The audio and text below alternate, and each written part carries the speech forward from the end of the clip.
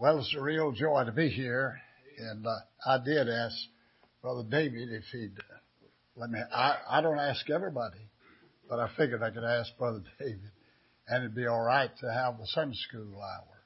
Now, there's a purpose of that. Not that I'm good at anything, but because we're living in the end time. I think for the church, we're not going to say anything about that. But what I'm saying is we're confronted with such an era in this age. You remember Paul said in the latter days, what we're all facing, and we really can't tell exactly. But there's a lot of false doctrine being taught all over the country, especially on television. And what I want to do, I just want to lecture for a little while and talk to you about just rightly dividing the Word. What we have is 39 books, the Old Testament, 27, the New. You have 66 books. And this is a Jewish book. You can put your finger at the beginning of Genesis and go to the book of Acts, chapter 2. Now, some carries a little further. That's fine. Because really, they never got started until the Holy Spirit came, because the church is not an organization. It's an organism. And so, I just want to just briefly move over some things and try to be a blessing this morning and to help you. So I want us to just look at the Scripture for just a little while and think about it. And just rightly divide some of the truth. Now, I just say in the beginning, here's what we have.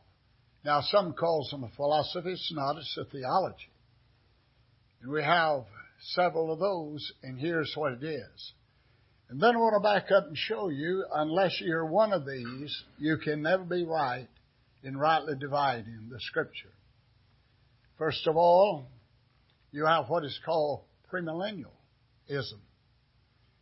And then you have just, let's see, it's premillennial, postmillennial, mid-tribulation, and kingdom now, and dominion theology. Now, that's what you have.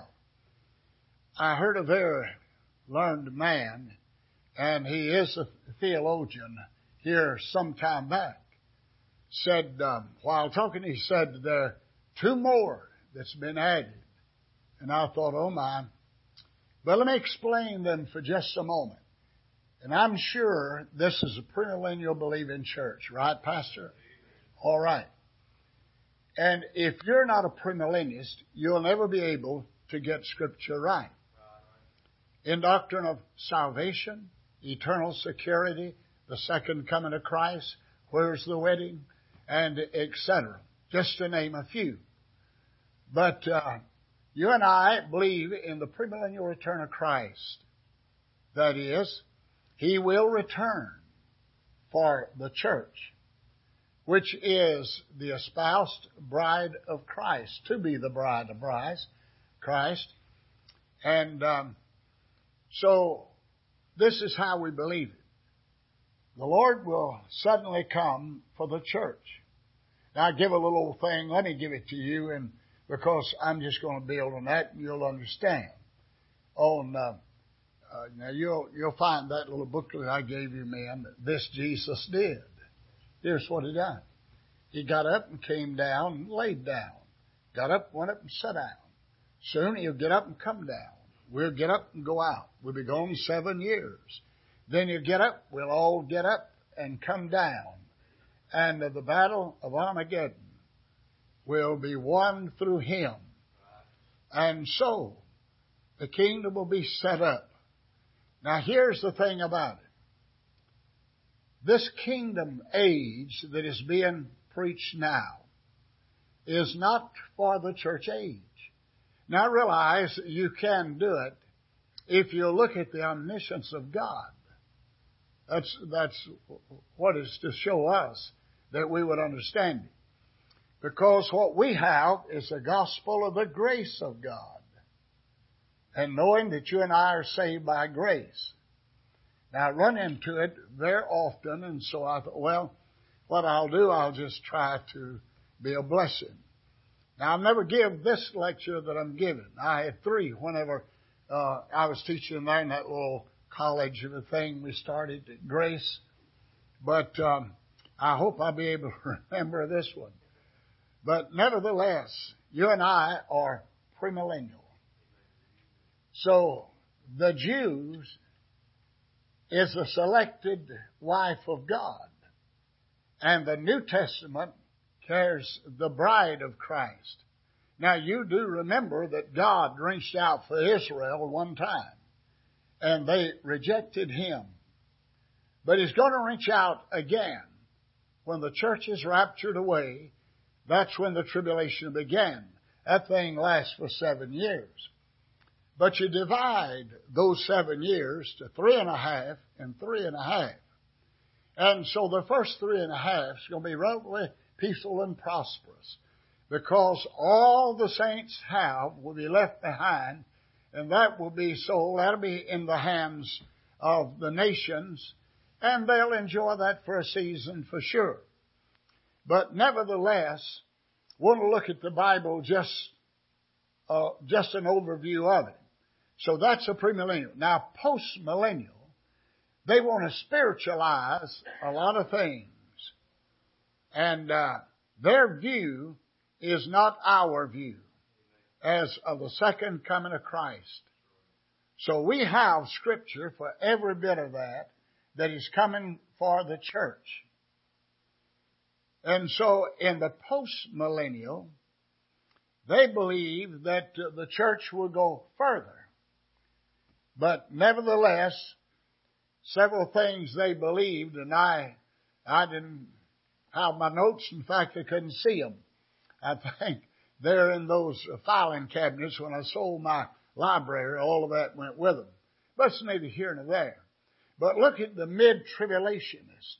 Now they claim the church will go middle ways of the tribulation and then be caught out. That's not so. Paul said, God has not appointed us to wrath, but to obtain salvation through Jesus Christ. Now what he is saying, I'm not trying to change anything, but what he is saying, God hath not appointed us to the tribulation period. But you and I will be free of all of that. But to obtain salvation, that is deliverance out before, and we'll be with Him. So the postmillennialists believe that. The mid-tribulationists, they embrace that. And then what you have is then the kingdom now. I came in yesterday and I'd been out in all that wind and everything, just walked out to a little old barn of mine and came back in. I thought, well, I'm going to turn the news on. I'll turn it on and see if I can find any religious carrying on, preachers, whatever. And I turned it on. And here sits this man and this lady. Now, I'm not going to name no names because some of you may be looking at, it's all right if you want to do that. And this little lady said, you might have seen it. She said, honey, I want you to look. We've got this wonderful letter. And said, I want to read it. And she said, this is from a lady up in Canada. And said, she said, oh, I want to thank you. I'm trying to get it verbatim. And said, I'd got away from the Lord. But said, I started listening to you, and y'all brought me back into the kingdom. Well, we don't preach the kingdom now. Now, you know what? There's 2 that preach the kingdom. Number 1, John the Baptist. When he came and he preached, the kingdom of God is at hand. And then Jesus came along and he preached the kingdom. And so you must remember, Jesus was offering to the Jewish nation what the prophets had prophesied, and they knew there'd be a kingdom. But they didn't see it as the way you and I, because the church was hid from them and recessed in a valley, and all the prophets of the Old Testament saw two things: the cross and the crown. They saw Him crucified, but they had no idea what happened between here and when He is crowned King of Kings and Lord of Lords. And so, they didn't understand that. But nevertheless, the gospel of the kingdom, whenever the Jews rejected Christ, now you know where it happened? The final offering was by Jesus. And it had been promised. John said it'd come, and here's what Jesus said. They questioned Him. He said, in essence, said, if you have John to be Elijah, I'll set up my kingdom. Now, it's not verbatim as those words, but He meant the same thing. Just accept Him and I'll set up my kingdom. Well, they didn't do it. So what happened, the kingdom message was stopped in the book of Acts. James, the half-brother of Jesus, went into the temple and he brought the first message. And you know what it was? Well, he had resided over that conference meeting. And he said, God hath appointed him to bring out a people that he might have a body. And then the eyes of the Jews, when the Spirit of God came, their eyes were open. So, now, some says, now, here's what it is in the philosophy of some. Post-millennial.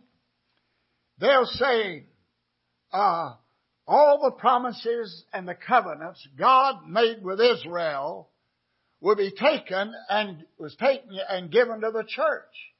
Well, that's not so. That's not so.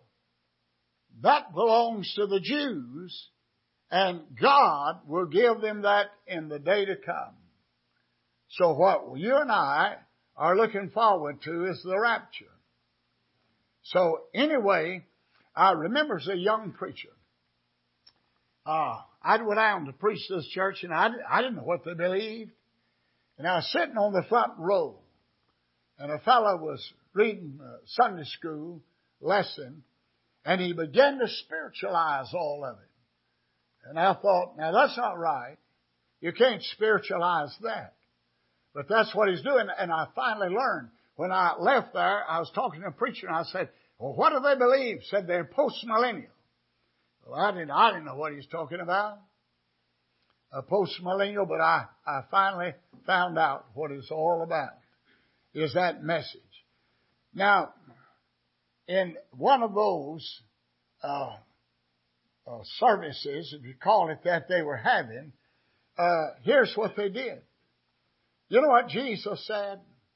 Now mind you, the gospel of the kingdom was to be preached until the coming of the Holy Ghost.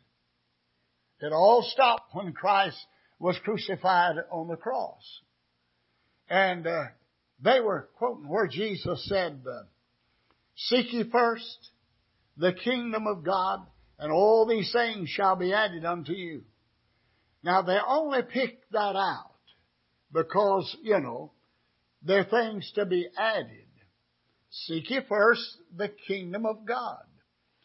Now, if they had set up that kingdom, then they would have had all the promises, what God had given, and it would be brought into effect. But they rejected Him. And then at Pentecost, the Spirit of God came. Now, may I explain something right here before I go any further? We're talking about Christ, and we're just getting an overall view of some of the things of the Scripture. So we'll know how to rightly divide the Word. And whenever the Son of God came, now I've just found a lot of people understands differently, but I tell them if they want to be wrong, go ahead, be perfectly all right with me. And that Christ was a spirit. He had no fleshly body. And so Paul just filled it up. I'm going to get it in Romans and probably spend the rest of the time in there because that is a book of doctrine, and I'll point it out to you.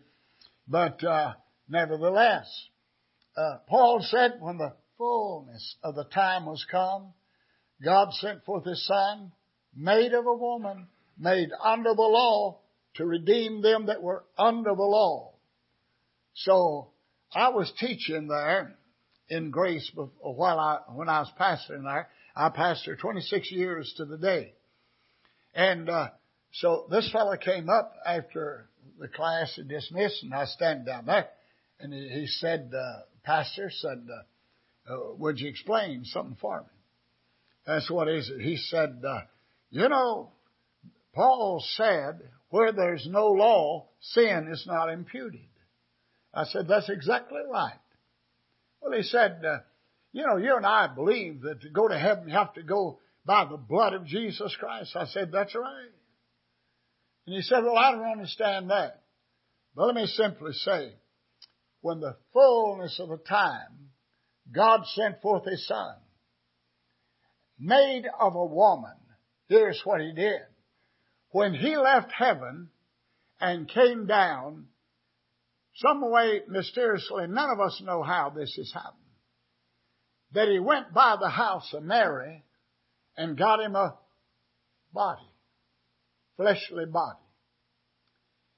And then the Scripture says that it was like unto sinful flesh. It wasn't sinful flesh. It was like unto peaching. You'd say it feels just like flesh. Yes, but it was sinless flesh. And the reason for that was to redeem them that were under the law. No one's going to be saved, go to heaven, except by the precious blood of Christ. And so He was made of that woman. And somebody said, well, why in the world was He made that way? Well, to fulfill all of the demands of the law. And He did. Now, pardon me, we're going to step a little further and at Calvary, because it'd be a good place to enter this. Now, what I'm trying to do is take segments of lessons and bind them together. And but nevertheless, we think about when He went to the cross. There's 7 sayings of that cross that He said. The last one was, it is finished. Now, I want to just show you something. When He had said the 6th saying of the cross, there's a moment of pause. He lifts His head while the nerves are convulsing. The pain is almost unbearable. What it is, He's bearing our sins. He looks down backwards and sees that the law is fully satisfied. So He satisfied the just demands of the law when He seen that every I had been dotted and every T been crossed, every jot and tittle had been fulfilled. He said, it's finished. Bowed His head and gave up the ghost. Now here's what He did. He satisfied the just demands of the law. He appeased the wrath of God. And the book of Hebrews, I think somewhere in 9, maybe 10, along there somewhere, I know where it's at. It sits up at the top of my Schofield Bible. And, but nevertheless, it talks about the blood of Christ, how it went back and sheltered all of them under the cross. Could I just pause here for a moment and say a word about how just simply to study the Bible and you'll enjoy it as never before. This thing of just coming in from work, picking up the Bible just for the sake of saying, I've read it, and read a little bit of it. No. Look, let's just for a moment, would you let me do this? Let's just pretend all of you have been saved about a week. There's such a hunger in you to know God, know this book. And you'll say, I'm going up to the school to try to learn something. So you come in. Now what we do on the first day, we will assign you your work. But we're going to get acquainted. And we're just going to talk and get acquainted with you. But I'm going to sign you. Now, if I were to ask this class, how many has read through the Bible entirely? Well, there'll be some that lift their hand. Now, not new converts, but others. But I said, from cover to cover, have you read it all? And some will say, yes. I said, well, let me ask you. When was your Bible printed? Who gave the footnotes? And I said, have you read the history of it? Have you ever read the beauty of the Gospels? No. I said, then you haven't. That's your lesson. You go home before you ever read Genesis 1, in the beginning, God. I want you to open it and look at it and get acquainted with your Bible. If it is a study Bible, now I must say this. Don't order anything. Don't go to the store to buy anything, the study book, till you check with your pastor. And especially avoid things that are free. Now here's what's going to happen. Now I've seen this. Now look, I experienced it through a couple in my church. Now, your pastor, Brother James, will be up here and he'll be preaching the truth. And then you've got a Bible that's not baptistically and premillennially and other ways of knowing truth. And you'll look down and you'll punch your companion and you'll say, that's not what my Bible says. And you're going to cause a little ripple. Don't do that. Get authority from your pastor. He gave me authority to teach this morning. I greatly appreciate it. But let me simply say, you need a good study Bible. I want to say something to this young preacher here this morning. Never be a cheapskate. If you're going to study and know anything about God in this Bible, you're going to have to pay top price. Now, I'm going to illustrate it. I know I'm jetting around a little bit this morning, but I'm trying to get in a few things that'll help you, and I want to help this man. Just beware of what type of Bible you have. Now, you'd be surprised how many, what I call study Bibles that I have. And they're wonderful in their place. Like Jack Van Impe with his Bible, I have his. I know Jack. We had him in Atlanta when I was there, and the independent churches got together and had him preach. But that's neither here nor there. But what I want to say, there are several ways of studying the Bible. And by the way, that which is written beyond this will help you. I heard him on television and said, I want you to get this study Bible. Oh, it's the best one you've ever had. You'll learn more. Said we've studied a whole year to get it. And I thought, oh my, that must be deep. Not like a raindrop. But whenever they ordained me, they presented me with a Scofield Bible. That church was packed out. I was scared to death, and I was sitting on the front row, my wife and I. Ralph Tapley walked over to me with that little Scofield Bible they're presenting to me. And he opened it up and said, we want to present to you the Word of God. And we want you to promise you'll never forsake. And he went on to talk about this Bible and said, do you so promise?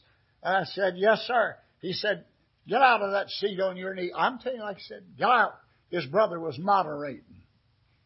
And I got out on my knees. He turned that Bible around and had it open and said, son, kiss that Bible and pledge your allegiance. And I did.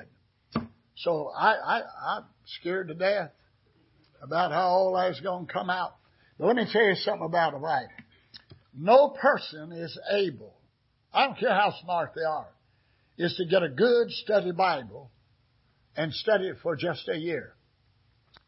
You know how long it took Scofield to do this? Here's what he did. He got 8 men and himself. These 8 men knew Latin, Greek, Hebrew, and English, and they were scholars. They knew what you're talking about. Now, I don't know how Dr. Scofield did this, how much of the Scripture, but let's pretend. The assignment was the book of Genesis 1 through verse 11. And then you bump into Abraham. But you want to get this covered. And they all went their way, and they gathered again, maybe the same next month. I don't know exactly now how they gathered, but anyhow, they laid all of their studies out. And then they went over all of them, and for hours they come to a conclusion after 4 hours looking at notes. Dr. Scofield said this is the best. And so they take that. You know how long it took Dr. Scofield with those 8 scholarly men to give us a study Bible? 10 years. That's how long it took. 10 years. So what we have, and I say this, always get the best. You won't regret it. May I illustrate? My wife and I came over one day. I got that little place built over there, and she wanted to go over to Albany, to that big shopping center. So we went. And we got over there, got out, and I forget what store was on the corner, and I looked, there's a bookstore. And I said to my wife, I said, let's go over here in this bookstore and see what they got. And she said, all right. So we walked in there. It's a large bookstore. And I thought, they'll have the real stuff here. The little lady that worked there was over behind the counter, and there's a lady standing here, and she was fiddling in something or other, and she was looking at me. And I didn't want to interfere. I said, ma'am, do you have a book on etymology? She looked at me and said, sir, I said, it's a book of origin of words. She said, oh, right there on that bottom shelf. One of them was a little thin, about 1 inch, a big old book. And on the top of it was a large book, and it was about that thick. And I looked at it, and the price of that big book was $40. That little one, I forget what it was. But I picked that up, and I said, honey, I want to show you something. I said, I'm going to open this book, and I want you to pick out a word. No, just put your finger on a word. And so she did.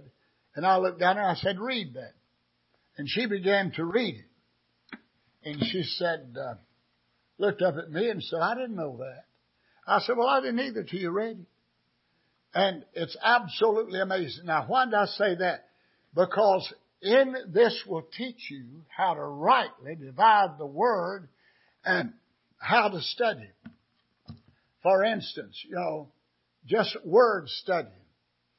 Now, I was looking up this morning. I've had some, them off-brands to knock on the door and deny, Jesus and, about his birth and etc. So I said, let's see if my memory is okay. I got a light with a magnifying glass, but I still can't see. And but anyway, in the book of Acts, I forget exactly what chapter it is in, but if you go to chapter 2 in the book of Psalms, now they say, well, he wasn't born till then, and they didn't know him, etc. and so forth. They peddle that stuff, and I let them go ahead. I just feed them hook, sinker, line, and all. I want to hook them in the giggle, and I just hang them. And I said, that's a King James Bible. Oh yes, I said, turn to Psalm chapter 2, please. Turn over there, and read. And Acts had said that concerning this day, my son, have I begotten thee. And the writer said, it's in the book of Psalm. And when she read that, she said, good day, and walked away. But let me show you just one word set. Now look, I can't see you, brother. I don't want to run over time. If you'll just whistle when you get just about there, and I'll pretend I don't hear you. Oh, Lord help! No, I wouldn't do that. But I want to show you something. How rich it is, and your layman can do that. I tell you what. There's a church, one of the largest churches, independently, up in is Tennessee or North Carolina, I forget which. I've heard my pastor mention it several times. There was a lady in that church got saved. She got so hungry for the Word of God, she didn't know what to do. And the pastor was showing them how. I suppose that what he did. And one Sunday she came in. She'd been saved about almost a year. Now, Dr. Martin could tell you all about it. And she walked up to the pastor. She is just burning inside. I just got to get this good news out and say, Pastor, let me ask you, do you have any rooms that I could have? I want to start me a Bible class if you'll let me. He said, sure, I'll let you. He said, the only thing I have is that little room over yonder under the stairway. She said, I'll take it. She went over there and got one person and walked under that stairway. And I think it was, now I want to get this right. Year and a half. She had over 100 people and had the largest class in that huge church. Bubbling over. You know what it was? She learned how to study. She sure will. Now I want to give you one word. Here it is. Now, some of these here, you know, they pretend, well, you can be lost after you say, no way in the world. No way in the world. And I want to prove it by one word. By one word. You'll excuse me, but I have a friend. And I won't tell the whole story, but he didn't believe he eternally saved. And they said, you know, he didn't believe it. I said, yeah, I know that. And I said, I got up. I wasn't trying to be smart. I'm not that smart to be smart. But anyway, here it is. I want you to listen. I'll prove by one word. The word once. O-N-C-E. Once. You know what that word means? Once he was offered. Once he died. You know what? In the New Testament's mentioned only 5 times to mean the same thing. This is in a Young's Analytical Concordance. Don't get Strong's. Strong's wonderful, but it's just nothing but just references. The Young will take it and divide it, every bit of it. And this is where this is divided. I looked it up, and it referred me to a number, and I turned it over to it. And beside of that is another little figure. Now, it looks cute, but I didn't know what it was saying till I read it. Been some long time ago. And it said, once, that's beyond your concordance. It's the last part of your Bible, of the concordance, if you have it. And here's what it said. Once. Now, it's mentioned in one way to be repeated, another way not to be repeated. And I cannot remember if it's Ephapax or Hapax is the way you pronounce that. If it's Ephapax or Hapax, whatever it is, it said once, mentioned 5 times, not the same, once for all, without repetition. Never to be repeated again. Once you're saved, it can never be repeated. I say, you get lost. And the other one means once they offered a sacrifice. It's all referenced except for 2 of them, and they refer to the Old Testament method of sacrifice. And so anyway, just once for all. I tell you, there's nothing written like your Bible. I was trying to win this family to the Lord there in Mableton on a pastor Grace. And so I visited him. I knew what background he had. One morning he walks down the aisle. He's just a squalling. And he kneels, and I knelt beside him, and I said, could I help you? He said, yes, sir. He said, I want to be saved again. And I said, have you ever been saved? He said, yes, sir. I said, sure. Yeah, he said, I've been saved 9 times. Well, I thought one more time won't hurt him. So what I did, I just taken the Word of God and showed it to him. He got up and gave a testimony of being saved. I told him, I said, now, Homer, I tell you what I want you to do. When the service is over and they'd fellowshipped with him and I stand before you, he came by, I said, Homer, I said, do you have any time off? You can come and spend with me in my study. Yeah. He said, I can come next Saturday. I said, all right, come over. He came over there, and I just explained to him, you're going to have one place that you can drive the stop down and say it was right there. And I said, where are you going to drive it, Homer? He stood there and looked at me, or sat there and looked at me, and he said, Pastor, right down there at that altar. Then I gave him the scripture that he can lean on, rest on, and be blessed by it. Now, let me come. How much time have I got? Please tell me. No. You're the boss. All right. Look, let me just slip over to the book of Romans. Here's the New Testament. Let me show you. The first 4 Gospels is the foundation of the church. And the Pauline and other epistles are the superstructure of the church.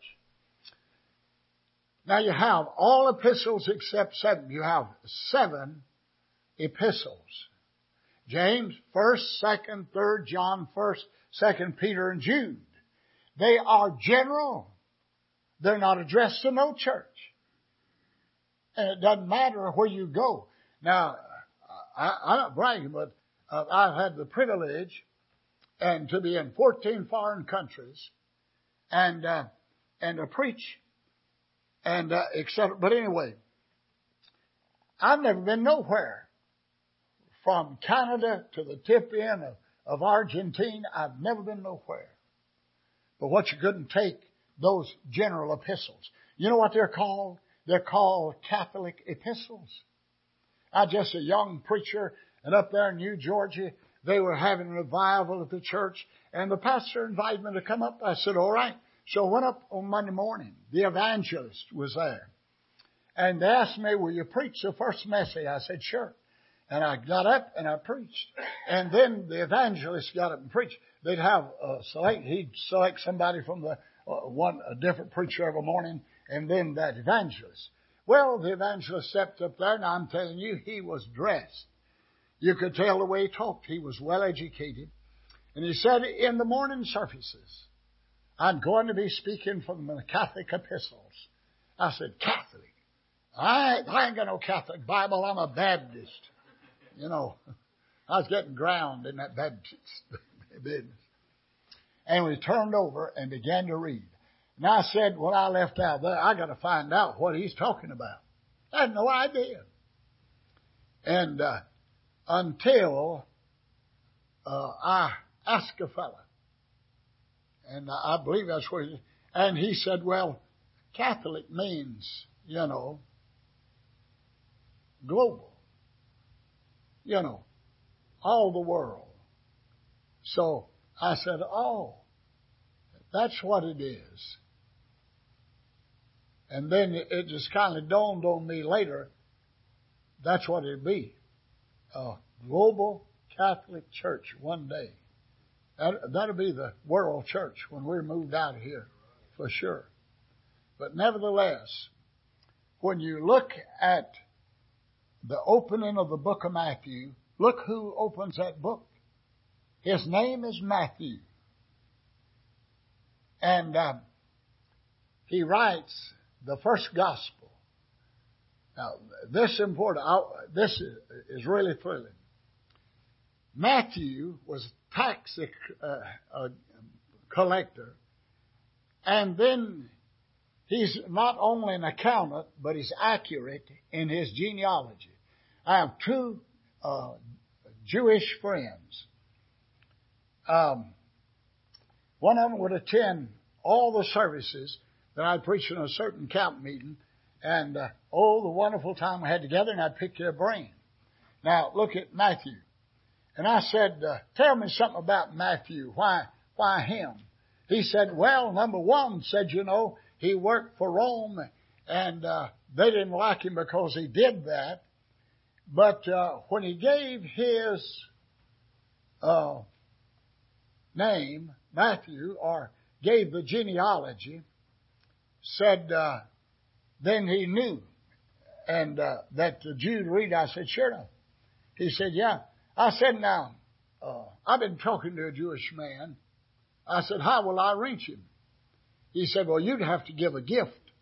But said, if we write one, we'll put our genealogy in, said, when that Jew, Jesus knew when that Jew picked up that pen and put it to paper and began to write, that when they read the genealogy, they would say, well, he's right on his genealogy. Let's read the rest of it and see why. And then they'll read about him coming. Now, the first four Gospels, Matthew, Mark, Luke, John, is the foundation.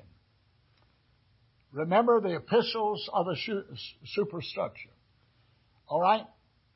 When you go to the book of Acts, that is the pivot on which the Old Testament economy turned. And then the gospel of the kingdom ceased.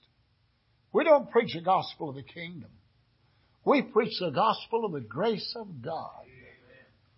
Now understand how it can be used two ways in the New Testament. But let me say, when you come after Acts and you see how that economy turns from the old to the new, and then there is the book of Romans. The first 8 chapters of Romans is salvation. You want to get it right? Read the first 8 chapters, and you'll be enlightened how simple that is. All right? The next 3 chapters deals with Israel. Chapter 9, Israel is selected. Chapter 2, they're rejected.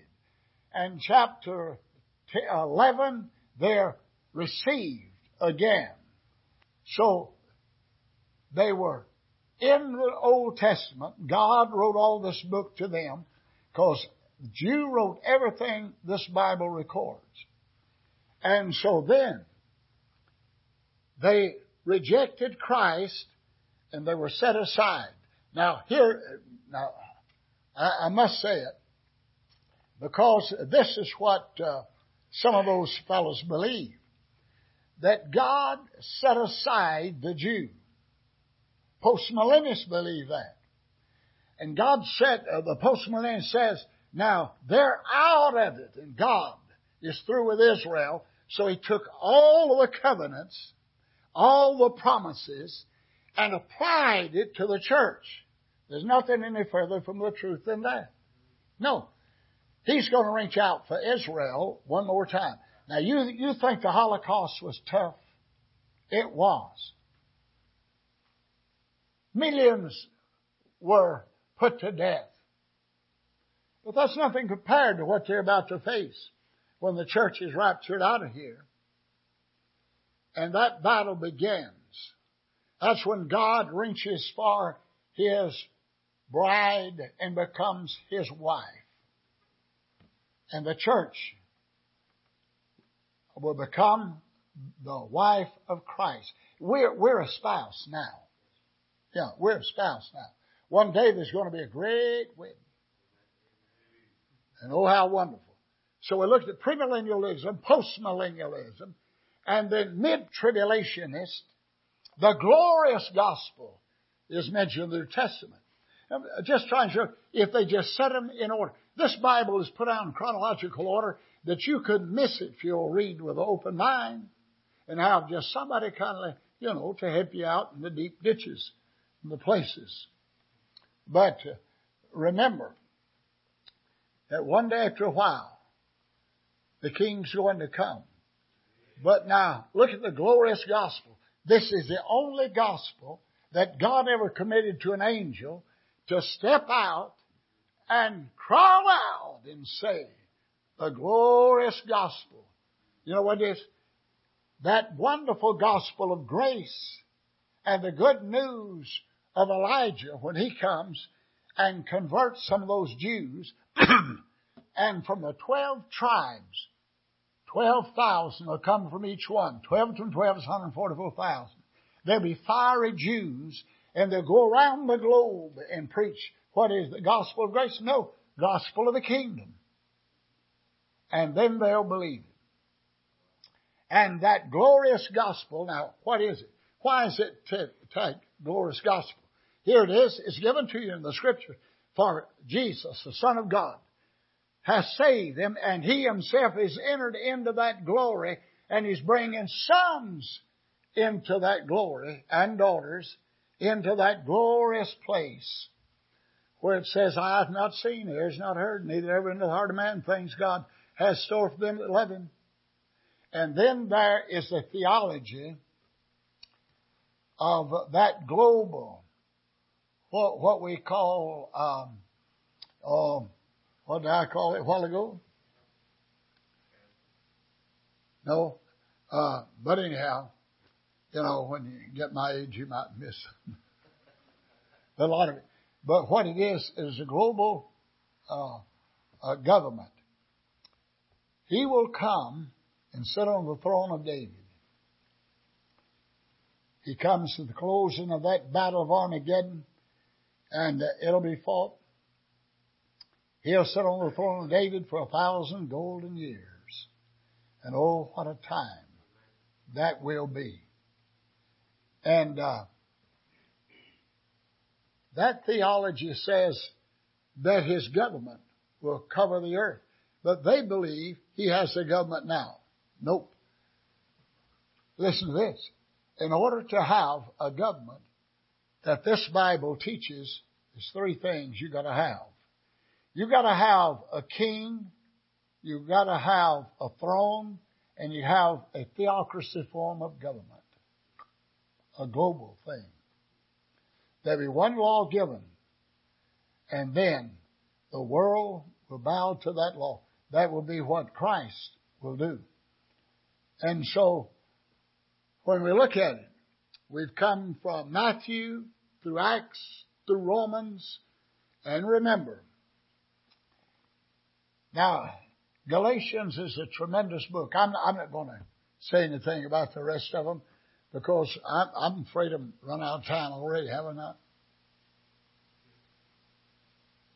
Now, look, I can't see it all. I don't know where. Carlton, I told you when I get about 5 minutes. Huh? You're getting close. It's about 5 till 11. Oh, it is? Okay. So next, it's time for me to quit and get out. So that's where we are. But let me give you a revelation real quick. I mean, it's very simple. First 4 chapters deal with Christendom. Beginning with Ephesus, going down through the last one, which is what? What's the last church? Laodicea. Age. That's where we're at. Neither hot nor cold. That's where we're at. First 4 chapters is Christendom. And it goes down, down, down. And then you take up with the prophecy of the coming tribulation or the rest of it. And they will suffer as never before. What a horrible time that'll be. Now I'll tell you how you can escape that. He said, "Look unto me, all ye ends of the earth." Could I borrow that out of context? Because they take so much out of context. Just like it was when Jesus said, "Seek ye first the kingdom of God, all these things will be added unto you." They pulled it out of the context. He's talking about in the millennial and what would be theirs. You can make an application, but you can't say that that is for us. Oh, you can borrow that. God's able to do anything He wants to at any time. And we wouldn't limit Him. But I trust the Lord will bless you. But at the end of time, I could I say one other thing? Not say anymore. I'm right at the end of the book of Revelation. I want to show you. I was listening one morning. This fella. Now he pastors one of the largest churches, and that's neither here nor there. And I'm not trying to be smart or anything, but he read, and he's teaching through Revelation. And whenever he got to chapter 21, he said, "Now look at this." He said, "And they'll be cast into the lake of fire." And then the Scripture said that He'll blot that from our mind. He said, now what that's going to do, God's going to give you enough grace. You're going to realize and remember that your people are in hell, but you're going to have enough grace. You can live with it. It doesn't bother you. You look over and see your parents in hell. That's not what that Bible says. Here's where your word study comes in. He has blotted out from our minds. Look, let me give you an illustration. Go out in the wind, and it's blowing, blow a foreign matter into your eye, tears starts running. Well, you can sit there and take your hanky and wipe all you want to. It won't quit till you go to the source and remove that. Now, what that says, whenever that we'll weep at the white throne judgment when we see them die, friends. And then He'll turn and wipe the tears from our eyes. From our eyes. He'll remove that which caused the tear, and God will move out of your mind. You will not know who's in hell. All will be glorious in that land. Wonderful. So you have nothing to worry about. And the problems of this world and the burdens of your heart, the song said, are rolled away. But the burden will be blotted out. And never to remember that no more. We can't comprehend what it'd be like. It's indescribable. So I've just kind of dusted it. But Lord bless you. Thank you, Pastor.